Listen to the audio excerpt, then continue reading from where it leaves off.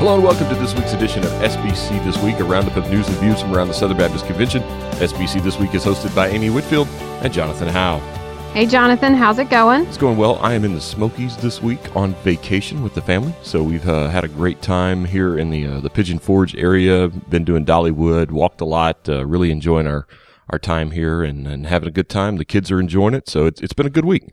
Nice. That's great. Our kids were at Dollywood this summer and just absolutely loved it. They were with grandparents and cousins and absolutely loved it. So I'm going to have to get over there soon. Yep, and you're headed to Nashville for a conference this weekend as well. So I know you're excited about that. So it's been a week of travels for both of us, and it's good that we could find the time to get together and record the episode this week because we've got a lot of news coming at them this week. Yeah, it's amazing. We go into weeks and think, oh, probably nothing is going to surface, and then just tons of stuff comes out. Lots of things happening. Yep. All right. Before we get into that, we want to thank our sponsor. This week's episode is sponsored, as always, by the Billy Graham School of Missions, Evangelism, and Ministry at the Southern Baptist Theological Seminary. Whether you're preparing to plant or revitalize churches in North America or to take the gospel to places where Christ is not yet known, the Billy Graham School is committed to training the next generation of Great Commission leaders. Learn more about the Billy Graham School's MDiv, DMin, or other degree programs by visiting sbts.edu/BGS. Again, that is sbts.edu/BGS. Be sure to check out those the new apologetics MDiv they have over there, as well as I know that I was talking to Dr. Greenwood this week. They got a bunch of modular THM programs over there as well. So a lot going on at the Southern Baptist Theological Seminary. And one note on that, last week we had the president of Southern, Dr. Albert Mohler, on the podcast. Had a great article on the Baptist News website this week about that interview. So we'll link to that. Go check that out, read the article, and check out the interview from last week. Yeah, that was neat to see that surface, and kind of almost weird. You're like, oh, okay, story was done on our conversation here. Yeah, so it's good that it's getting to reach a lot of people. Yep. Thanks, Bob Allen, for listening, and we appreciate that. But let's jump into the news for this week. Amy, it's the end of the budget year. You know what that means? Cooperative program. Yep. CP ended the fiscal year 4.31% over the annual goal. So, we cover this every month, but this is the one where we don't just say, here's where we are projecting for the month. We actually get to see where we end up after a year. We ended $8.14 million over the budgeted goal and $1.41 million over last year's CP gifts. Yeah, which is good because a lot of this will be going on to disaster relief. We talked about that, the overage from IMB going on to international disaster relief, mostly in the Caribbean, as well as the $1.25 million going straight to NAM that will help in disaster relief from hurricanes Maria, Hurricane Irma, and Hurricane Harvey. And actually, there's another one in the Gulf, Amy. Don't look now. Yeah, I just saw that this morning. And actually, next week, I'm headed not far from that region. So definitely keeping an eye on that. Yep. This year's CP total was the highest since 2009, when we had $199.8 million that came in 2009. So thank you to churches and members for giving through the cooperative program. We really appreciate that. And I know that we are excited about things to come. Next year's budget is $192 million, just slightly above the $188 that was this year. So we had a good budget year this year. Hopefully another good budget year to CP for CP giving in the future. Also, Amy, a couple of housekeeping notes about the SBC annual meeting. The Dallas hotel registration opened on Sunday morning. I sent the link out about that, so you can get your rooms now. I've got mine already. I've seen the receipt. It came in my email Sunday morning. But you can get your rooms now for Dallas 2018. Yeah, and this is one of those things that's important to go ahead and do it. And if something happens and your plans change, the cancellation can happen. But go ahead and do it now. Get it on your calendar. Get your spot set. Because that just helps to plan even more. I mean, I know, Jonathan, you and I are hoping to see more messengers this year than last year and the year before. I mean, we really want to see a we want to see us getting back up closer to 5 digits and not just 4. 10,000 in Dallas. 10,000 in Dallas. Come on. Yes, we're going to keep pushing for it. We may not get there, but we're going to keep pushing. And I mean, that starts today. It starts with making your travel plans. And so you can do it by reserving your room. There are tons of spots. You can do it online, all within walking distance of the convention center. Yep. And I'm not saying that I am personally invested in 10,000 in 2018 in Dallas, but a certain seminary president will owe me a steak if we have 10,000 people. So hopefully that'll happen. I'm hoping for that. Good luck with that. Yeah. So we'll see about that. All right. Moving on. There's another article. Something we've mentioned a few times, I think mostly on Twitter, and I think we've touched on it here on the podcast. The Cooperative Baptist Fellowship, a group that broke away from the SBC in the midst of the conservative resurgence in the early 90s. They had a governing board meeting this past week in Decatur, Georgia, and are talking about the possible third way, a term that's been used by some evangelicals to describe a policy of allowing individuals within an organization to hold varying perspectives on same-sex marriage. So they're talking of a third way for hiring at the CBF headquarters as well as for missionary appointments. Yeah, and this is something that I wasn't completely surprised to see. We've seen this conversation developing over the last few years. So it seemed like this conversation was on its way. The story does indicate, a lot of, there are people who are really concerned about division over this, because this has been this has been an issue that's divided a lot of denominational bodies as they've discussed how to deal with this issue, but certainly something to watch. And I saw a lot of stories about this popping up over the last week. So I'll be intrigued to see where this goes. Yeah, this comes at the conclusion of a report from a 6-member Illumination Project committee. They didn't present any specific recommendations, but it seems to be setting the groundwork for a positive stance on homosexuality from the CBF. It's important to note this in the SBC because of 2 main areas: duly aligned churches, duly aligned state conventions.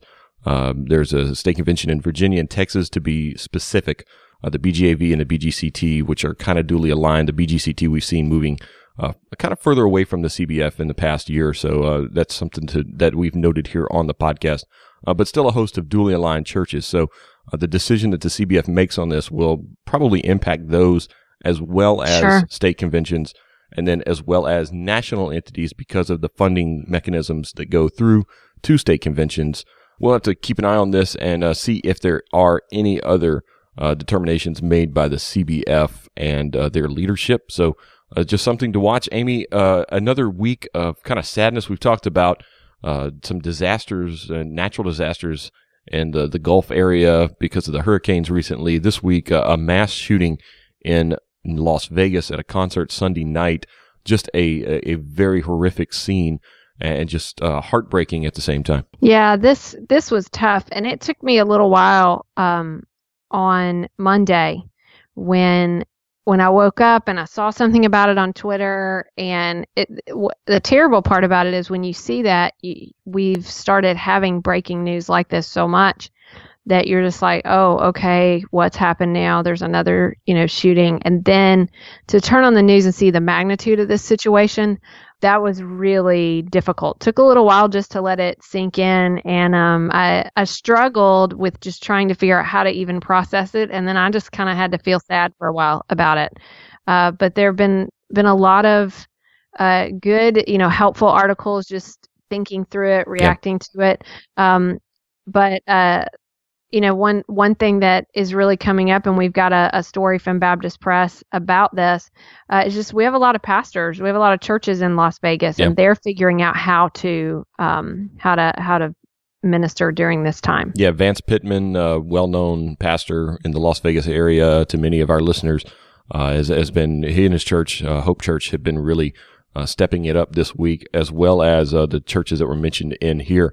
Shadow Hills, Highland Hills, and Foothills Baptist Churches also mentioned in this article. So our SBC churches really stepping up, helping their neighbors in this time out in Las Vegas.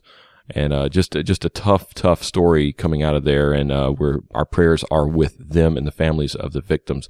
Yeah, and on that note, one of the victims, Sonny Melton, and actually his story's been profiled a lot. I think his wife actually had an interview on maybe the Today Show, just talking about him.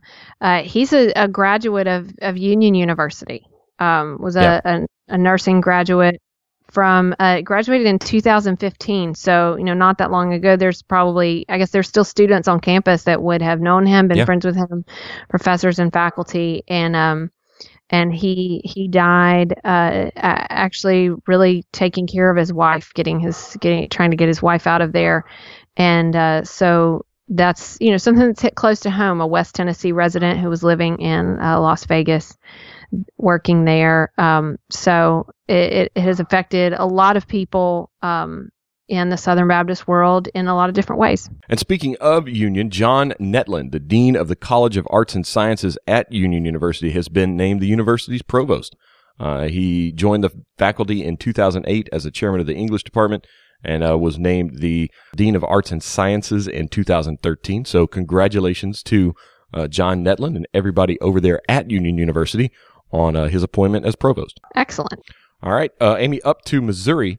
Judge has ruled in favor of the Missouri Baptist Convention in the two cases involving the Missouri Baptist Home and the Missouri Baptist University. This is very similar to what we saw in a ruling that involved the Missouri Baptist Foundation earlier in 2016. So they used basically the precedent set by the Supreme Court decision in Missouri. The decision really mirrors the result of the Missouri Baptist Foundation case that the Missouri Supreme Court resolved in September 2016 involving a consent clause. Over the past 15 years, this has been going on. Amy, we've talked about it. This may be the final decision that we see in this legal battle that's been going on between these five entities in Missouri and the Missouri Baptist Convention. They have until November the 6th to offer an appeal.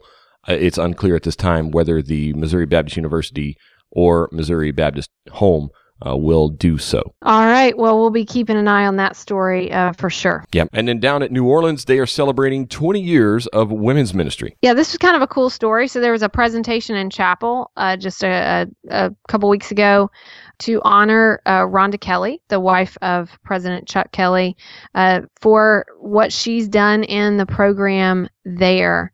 And they established, they announced a scholarship in her name that would go to benefit women in academics. So this is kind of exciting. 20 years of a women's ministry program there. And we've seen a few stories recently about women's ministry in the SBC and women in leadership. Yeah, and there was just a story, we'll link to it from, was it last week? I can't remember. It was in the report to the executive committee from Southwestern, talking about the growth of their women's programs and their enrollment their enrollment of female students and what all they're doing there. We talked last week about our announcement of our new Assistant Dean of Students for Women, Missy Branch, and some of the things that are going on here. So just in a few weeks, highlighting several things that are happening in our seminaries to educate women, and that's just an exciting thing. So it is exciting, Amy, and I know you guys at Southeastern are kind of doing a lot for women, especially when we talked about earlier, the Dallas Convention and the annual meeting, and you guys probably are going to have your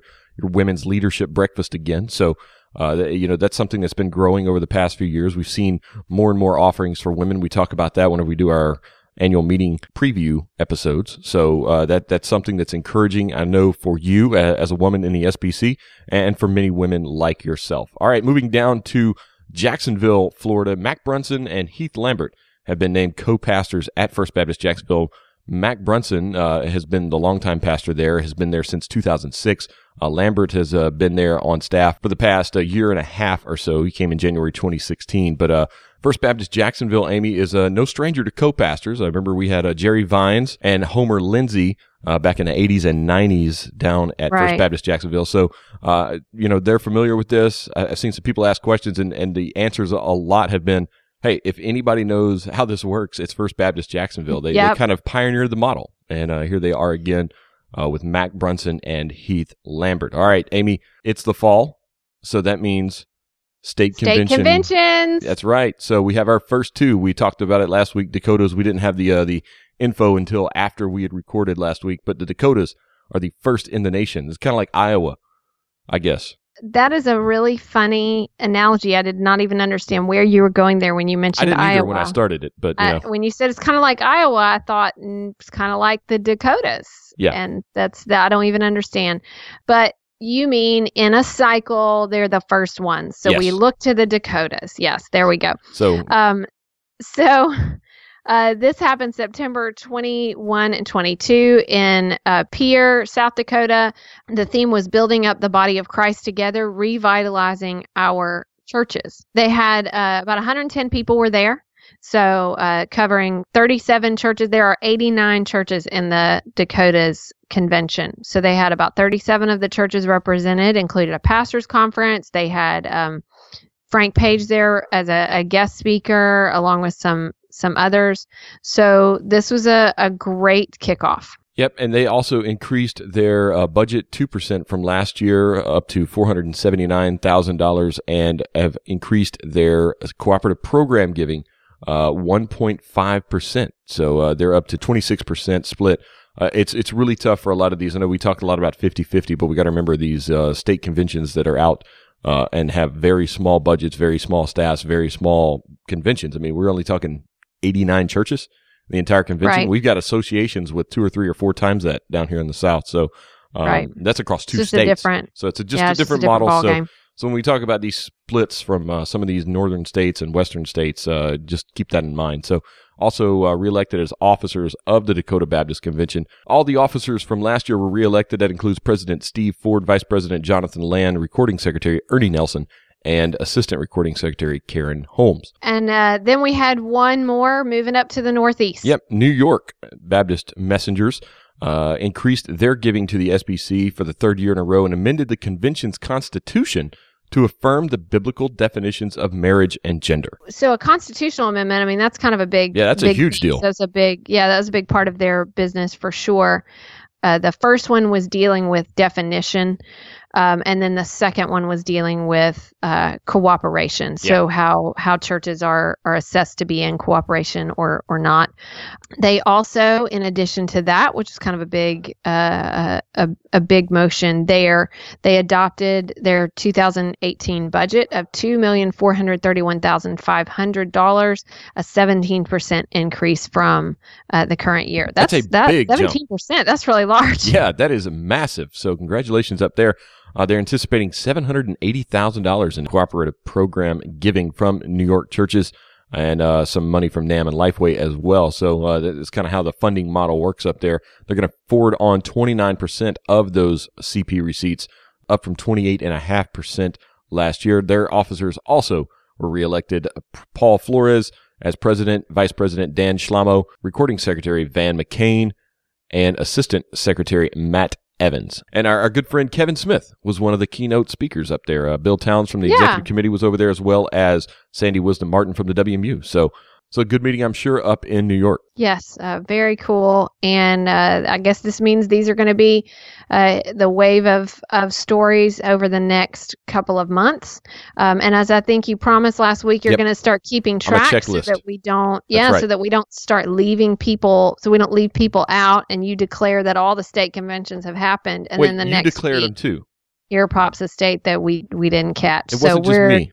We're not going to offend any states and leave them out this year, but looking forward to seeing because that's a reflection of convention life, just sort of our ecosystem in motion.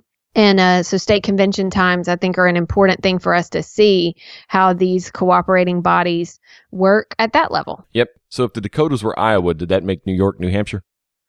Am I tracking this right? Yeah, well done. Yeah. There. Okay. And Super Tuesday will be that 1 week in November that they have 15 of them in the South. They're like everybody at once, and we just hope that there's no other story in the SBC that week because it's just so full. Yes, exactly. All right. Well, we'll keep it on that. All right. Speaking of Iowa, Amy, we had an opportunity to sit down with Jeff Dodge at the ERLC National Conference a few weeks ago. He's the pastor at Cornerstone Church in Ames, Iowa, also involved in the SALT Network, which is a big college ministry church planting effort in the Midwest. Fascinating discussion. One of the best kept secrets, I think, in the SBC, and we're trying to remedy that, no longer be a secret in the SBC. What these guys are doing with college ministry across college campuses in the Midwest at these big Big Ten schools is amazing. So here's our interview with Jeff Dodge. All right, joining us this week on SBC This Week is Jeff Dodge. He's the lead pastor at Cornerstone Church in Ames, Iowa, and also involved in the SALT Company, collegiate ministry on the campus of Iowa State University. And Jeff's passion is to reach next-generation leaders to establish churches in university communities throughout the Midwest. He's doing that through what they've done at SALT Company, kind of branching out. So thanks for joining us this week. Yeah, glad to be here. Thank you. We're here at the ERLC National Conference, a panelist, so I'll be talking about that. We've got a parenting theme this year. Tell us about your panel and what you'll be talking about. Right. So our church is though it's strongly influenced by the university, we put university students on the front of the bus. We are there really to reach Iowa State University students, but we're a multi-generational church. So most of our church family is actually non-university students. We're all there to reach those university students, but we've got multi-generational families all over the place. So the panel is actually on the family and the use of technology, and how do we rein that in at times? How should we be thinking about that? And so, yeah, my panel's actually not so much about the university stuff, but just our families and how they're encountering technology. Now, you mentioned Cornerstone Church. Been there since 1996, a little over 20 years now. Mm-hmm. Really seen that grow and boom, and in an area that's not your traditional SBC area. So tell us a little bit about your journey there and what you've seen and how God has moved. Yeah. So when you think about Southern Baptist, we're south of Minnesota. That's about it. So the name, the culture of Southern Baptist actually doesn't have much traction in Iowa. So most people aren't that aware really of our denominational background. We're starting to make that more visible for everybody because we're more and more excited about the partnerships that we're having here at the ERLC. We've been thrilled with the help that Dr. Moore and the ERLC have been giving us. University centers tend to be kind of the nerve center for culture. And so a lot of the things that are breaking out into culture begin or are fomented a lot at the university. And so having the ERLC help us navigate some of those tough waters has been just super. But also the North American Mission Board is coming alongside us as we've established now the SALT Network, which is a means by which we're planting churches at other university communities around the Midwest and further. So like this fall, we're starting at Penn State and then the University of Minnesota up in Minneapolis. Next year, we'll be in Madison and in Lawrence, Kansas. And so the partnerships that we're being able to form have just been tremendous. We're very grateful for the Southern Baptists. So how have you done that? Because a lot of people who listen to the podcast are just kind of at all levels. Some are at Southern Baptist churches that have been around forever and ever. Some are newer church plants. How have you, maybe having people come who don't know much about the Southern Baptist Convention, don't really know about the cooperative efforts, how do you help people to know as you begin in these partnerships with, like you said, the ERLC, NAM, others, how do you help your members to know a little bit more about this cooperation that we're doing? Right. Yeah. I think it just comes on all sorts of fronts. It's a little bit more organic. In other words, we don't suddenly, throw the SBC banner up front and do something like that. It's more, for instance, we have a school of theology that we've been able to develop. We're geographically quite a ways from a solid Bible teaching Orthodox seminary. So Midwestern Seminary in Kansas City has partnered with us. We have an extension campus for them. And so all of our students they get a fully accredited Master of Arts degree through Midwestern, but they take all their classes right there at Cornerstone. So all of those students and all the audit students and all those scores of people that take advantage of that hear about Midwestern. And now Midwestern's coming up this fall to do one of their for the church conferences in Ames. And so different things like that. The IMB, we're very involved in sending students, especially or recent graduates overseas. And so I'm just saying, like, every time we partner with one of the branches of the Southern Baptist, we let that be known. Right. And that's a great opportunity, because what we're really doing is saying we can do more together than we can do apart. Absolutely. And there are so many different ways. So every time you can draw attention to that. That's good. Yep. That's what we do. Yeah. Now let's talk about SALT Network a little bit. Church planning on college campuses. kind of a different paradigm than what we've seen with college ministry in the past. And everywhere we kind of look, I mean, with you guys at SALT, Brian Fry over in Columbus and Ohio State, that area, I mean, these are really starting to take off, especially in those big Midwest, Big 10, Big 12 type schools that we're seeing this take off at. Is that something that, we should be looking for, and not just in those geographic areas, but across the nation? Yes. Let me, simple very answer. Quickly. Yes. Yes. Well, here's the deal. I think for too long, the church has run from the university. That's not historically been true. In fact, if you look at almost any major university, they are almost completely circled by churches, mostly mainline churches, who got there originally in order to reach those university campuses. So you've got Baptist and Catholic and Lutheran, and everybody is just circling these campuses because they understood these are the future leaders of our culture, of our people, of our nation. And so they were there very strategically. But over the generations, they have fled. And I think it's because, it's a lot of work. Those university students have a lot of time on their hands. So it's a staff-heavy kind of operation to pull off. They're messy. They're often activists. So it's a difficult place to be. Culturally, it's a difficult place for the church to be. And so what we've just seen is this flight, especially evangelical churches, away. Now, in response to that, the parachurch organization has responded, and we're grateful, right? So, Crusade, Crew, Navigators, InterVarsity, they've all jumped in, I think, to make up the gap where the church was actually neglecting its duty to take the gospel to these university centers. What we're trying to say is grateful for anybody on those campuses reaching people for Christ with the gospel. What we believe is that the local church has the primary responsibility. They steward the gospel, and so they need to be on the front line. So what we're doing is saying we need to establish, again, local churches at those university centers, in those communities, and they need to see a multi-generational church. Because if you're leaning too heavily on a parachurch model, once you get out of college, that experience is like being in a fraternity or a sorority or any other kind of all of a sudden, all you've known is peers, other 18 to 24-ish year olds.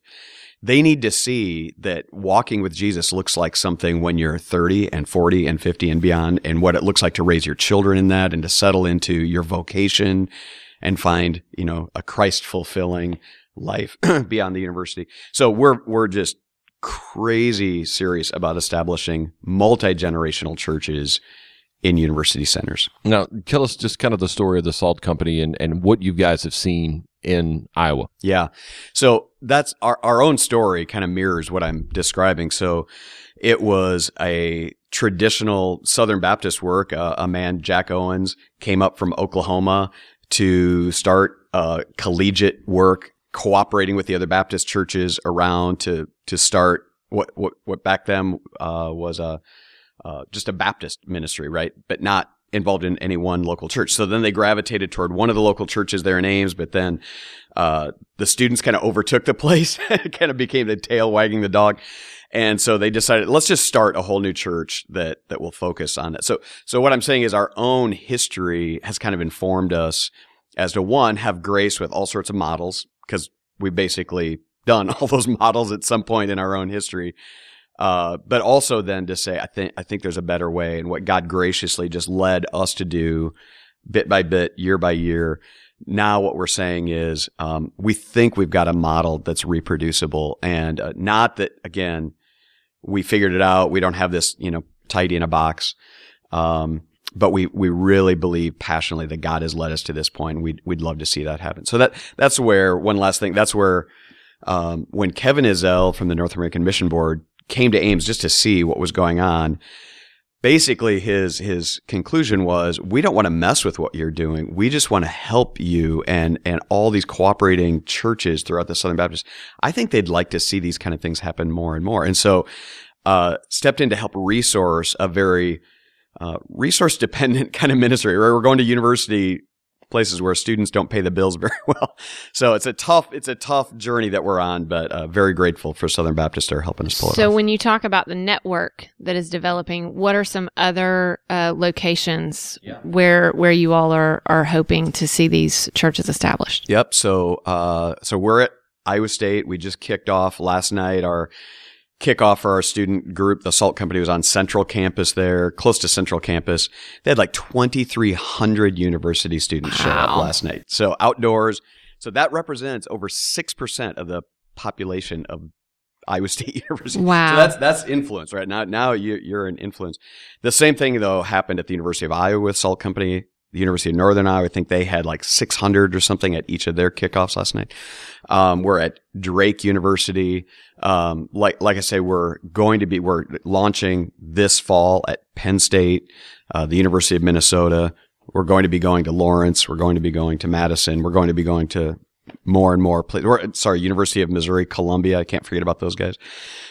So yeah, we're looking to those next places. My heart and passion would be for us to focus first in the Midwest and then head northeast. Mm-hmm. The lostness of the university campuses, in places even like Boston, where there's like 250,000 university students in a city like Boston, and churches there, who reach out to university students, but few churches who are there for the purpose of reaching those university students. So the Midwest, we feel like, has a lot of lostness, a lot of abandoned universities, and the Northeast. So the SALT network's kind of heading in that way. That's great. That's a work I'm excited to hear about today. I think some of our listeners probably are as well. Thank you so much for sitting down with us, giving us a few minutes of your time, and we will be praying for you and for Cornerstone and for the work there in the Midwest and the Northeast. Thank you very much. Thanks again to Jeff Dodge. That was a great conversation, one of the ones we got to have in person, and I loved that. It was wonderful just learning about something I didn't even know was going on. Yeah, so that model up there, I know we had Brian Fry on in the podcast in the past. They're doing a very similar model over at Ohio State, and that area, kind of the eastern Midwest, I guess you could say. And Jeff Dodge and those guys are really, they're hammering that western side, but they're also kind of creeping over into the eastern side with the Penn State launch, as well as they're going into Michigan and things like that. So there's a lot of great things happening in college church planning and college ministry across, that northern Midwest, the areas that we don't really think about in the SBC, as being like SBC hotbeds, but those guys are killing it on college campuses up there. And I know some places are starting to take note. City Church down in Florida is starting to use that model at Florida State. So it's just it's really, really neat to see how the SBC is kind of reshaping college ministry across the U.S. Excellent. All right, that's going to bring us to my favorite part of the week. This week in SBC history, Amy, blow our minds. All right, so we're going to go to 1977. And it was actually an obituary that I saw in Baptist Press. Oh, way to bring the podcast down, Amy. Jeez. I know. So it actually came from from the October 10th issue of Baptist Press, and it was an obituary for William Burke, who had died on October 5th. He was 73. He was a retired staff member at the Home Mission Board, which now we know as NAM, but it was called the Home Mission Board at that time. And this is what caught my eye. The headline said, Interfaith Witness Pioneer Dies in Pennsylvania. It said, retired Southern Baptist Home Mission Board staff member and former Roman Catholic priest. Oh, wow. And when I read that sentence, I thought, okay, I'm going to have to learn a little bit more about this. So, William Burke had served at the Home Mission Board from 1954 until he retired in 1969. So first he was a field worker, and then he was the assistant department secretary. And it was the Department of Work related to non-evangelicals. So interfaith witness was kind of I think the term that it became. He had directed the Evangelical Information Center in Covington, Kentucky before that, and had served in several Catholic churches. So he had been a Catholic priest. And this paragraph is just very interesting to me. It says, Burke parted with the Roman Catholic Church after deciding his beliefs no longer coincided with Catholicism. After study of the New Testament and prayer, he wrote down a list of things he believed and decided that if he ever found a religious group which believed as he did, he would join it. One day he found a pamphlet explaining what Baptists believe and discovered it was almost identical with the list he had made. Wow, that's kind of neat. Yeah, I thought that was just really fascinating. So he was baptized. He becomes a member of a Baptist church nearby, and then he was ordained to the ministry in 1953. And then he turns around and he's kind of he's a field worker. So what he did, essentially, he was talked about by Billy Mitchell, who was on staff at the Home Mission Board and had worked with him. He said he was an early pioneer in opening doors with Roman Catholics and in our understanding of their beliefs. So basically, you just have this man who's a former priest. He leaves, breaks with the Catholic Church, writes down what he believes. And you hear stories about that in like early days of Baptist history where people, it's like the missionaries that got sent out by Congregationalists, and then they're reading to prepare as they're going over, and they come to a conclusion, particularly in a lot of those cases with their view on baptism. And so then all of a sudden they say, okay, well, here's what I believe. Now I need to align myself with a group. That's essentially what he did. He breaks, he says, this is what I believe. And then he just doesn't even know where to go.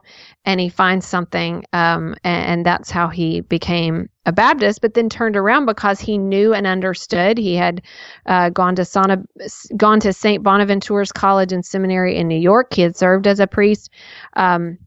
He knew and understood Roman Catholicism well, and obviously turned around and used that in ministry to make those connections.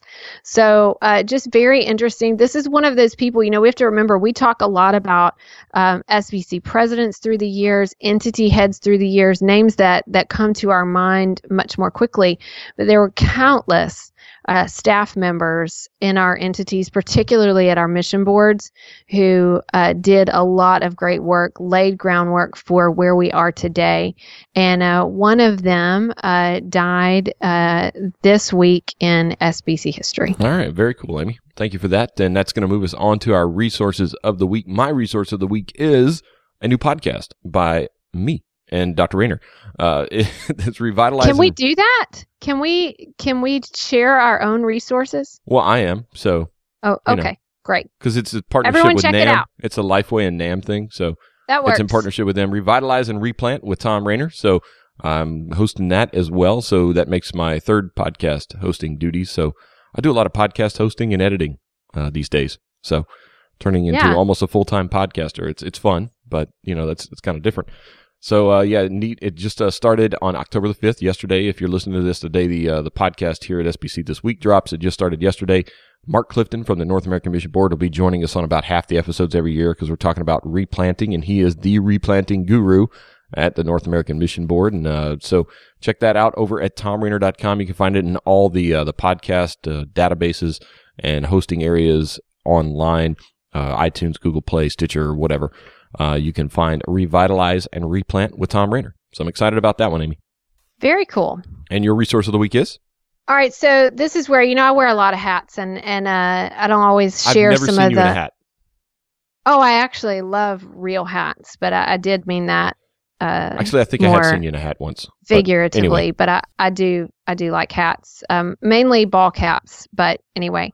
But it's been a while since I've shared any of the resources that I love having to do with my life here in my home. And a new book has just come out this week. I got it. It was on my porch the day it released. It's called The Life-Giving Table, Nurturing Faith Through Feasting One Meal at a Time. One of my favorite authors, Sally Clarkson. I think I have shared some resources from her on here before. And actually, the conference I'm headed to, I'm going to be in a breakout session that she's doing tomorrow on this very topic. So just really talking about, she's done a book on the life-giving home that deals with issues of ministering to your family and also hospitality. This one really centers around how meals play into that. So very, very excited to dig into that one. All right. Well, yeah, whenever you were saying, whenever you mentioned the title, I was thinking, that sounds like a lot like the conference you're going to. And sure enough, how about that? So that works out well. All right. Well, Amy, that sounds like a fascinating book. I may have to check that one out. So, all right. Well, Amy, we're getting into the middle of October, which is always the best time of the year because it's my birthday. And also seminary trustee meetings should be kicking off in the next week or two. So we'll keep an eye peeled for those. I know those come around that middle of October time. So we'll keep an eye out for those as well as other state conventions. So if you're headed to your state convention and something goes on at your state convention or, big news or something like that, send it to us. Let us know what's going on out there in the States. Tweet us on Twitter at SBC This Week or hit us up on Facebook. We appreciate all the tips and all the information that we get from our listeners. Jonathan, are you going to any state conventions this year? I am. I'm going to be in West Virginia. Country roads take me home. Nice. Back to where I belong. Yeah. Will you be at the one in Tennessee? I don't believe I will. It's in Hendersonville this year. So I may go up to it. I've got to figure out the timing and everything. So we'll see. Same here. Well, I'll definitely be at the North Carolina one. We were just talking about it last night. Ours is always in Greensboro. And so it's a constant. We have to try to figure out, can we get there both days? Do we need to be there at different times, 2 cars, all that stuff. So I don't know when I will be there or how long, but I will definitely be in Greensboro. Yeah, I may try to make it up there. It just depends on what's going on and where I am and all that. So I'll try. First Baptist Hendersonville is hosting this year. It's right down the road, so it shouldn't be that hard to get up there, but things happen. So it's the same week that we're moving into the new building at Lifeway. So we'll see. Oh, yeah, that's going to be busy. Yep. So should be fun. Can't wait. We're just a few weeks away. So November the 13th. So just a little over a month. So close. 40 days-ish. All right. All right. Well, that's going to do it for us this week on SBC This Week. If you have any information or if anything breaks, be sure to catch us on Twitter at SBC This Week or on Facebook, SBC This Week. And if anything big happens, we'll put a story up on sbcthisweek.com. So I'm going to get back to vacation. Amy's about to take off for Nashville, and we'll see you next week. See you next week.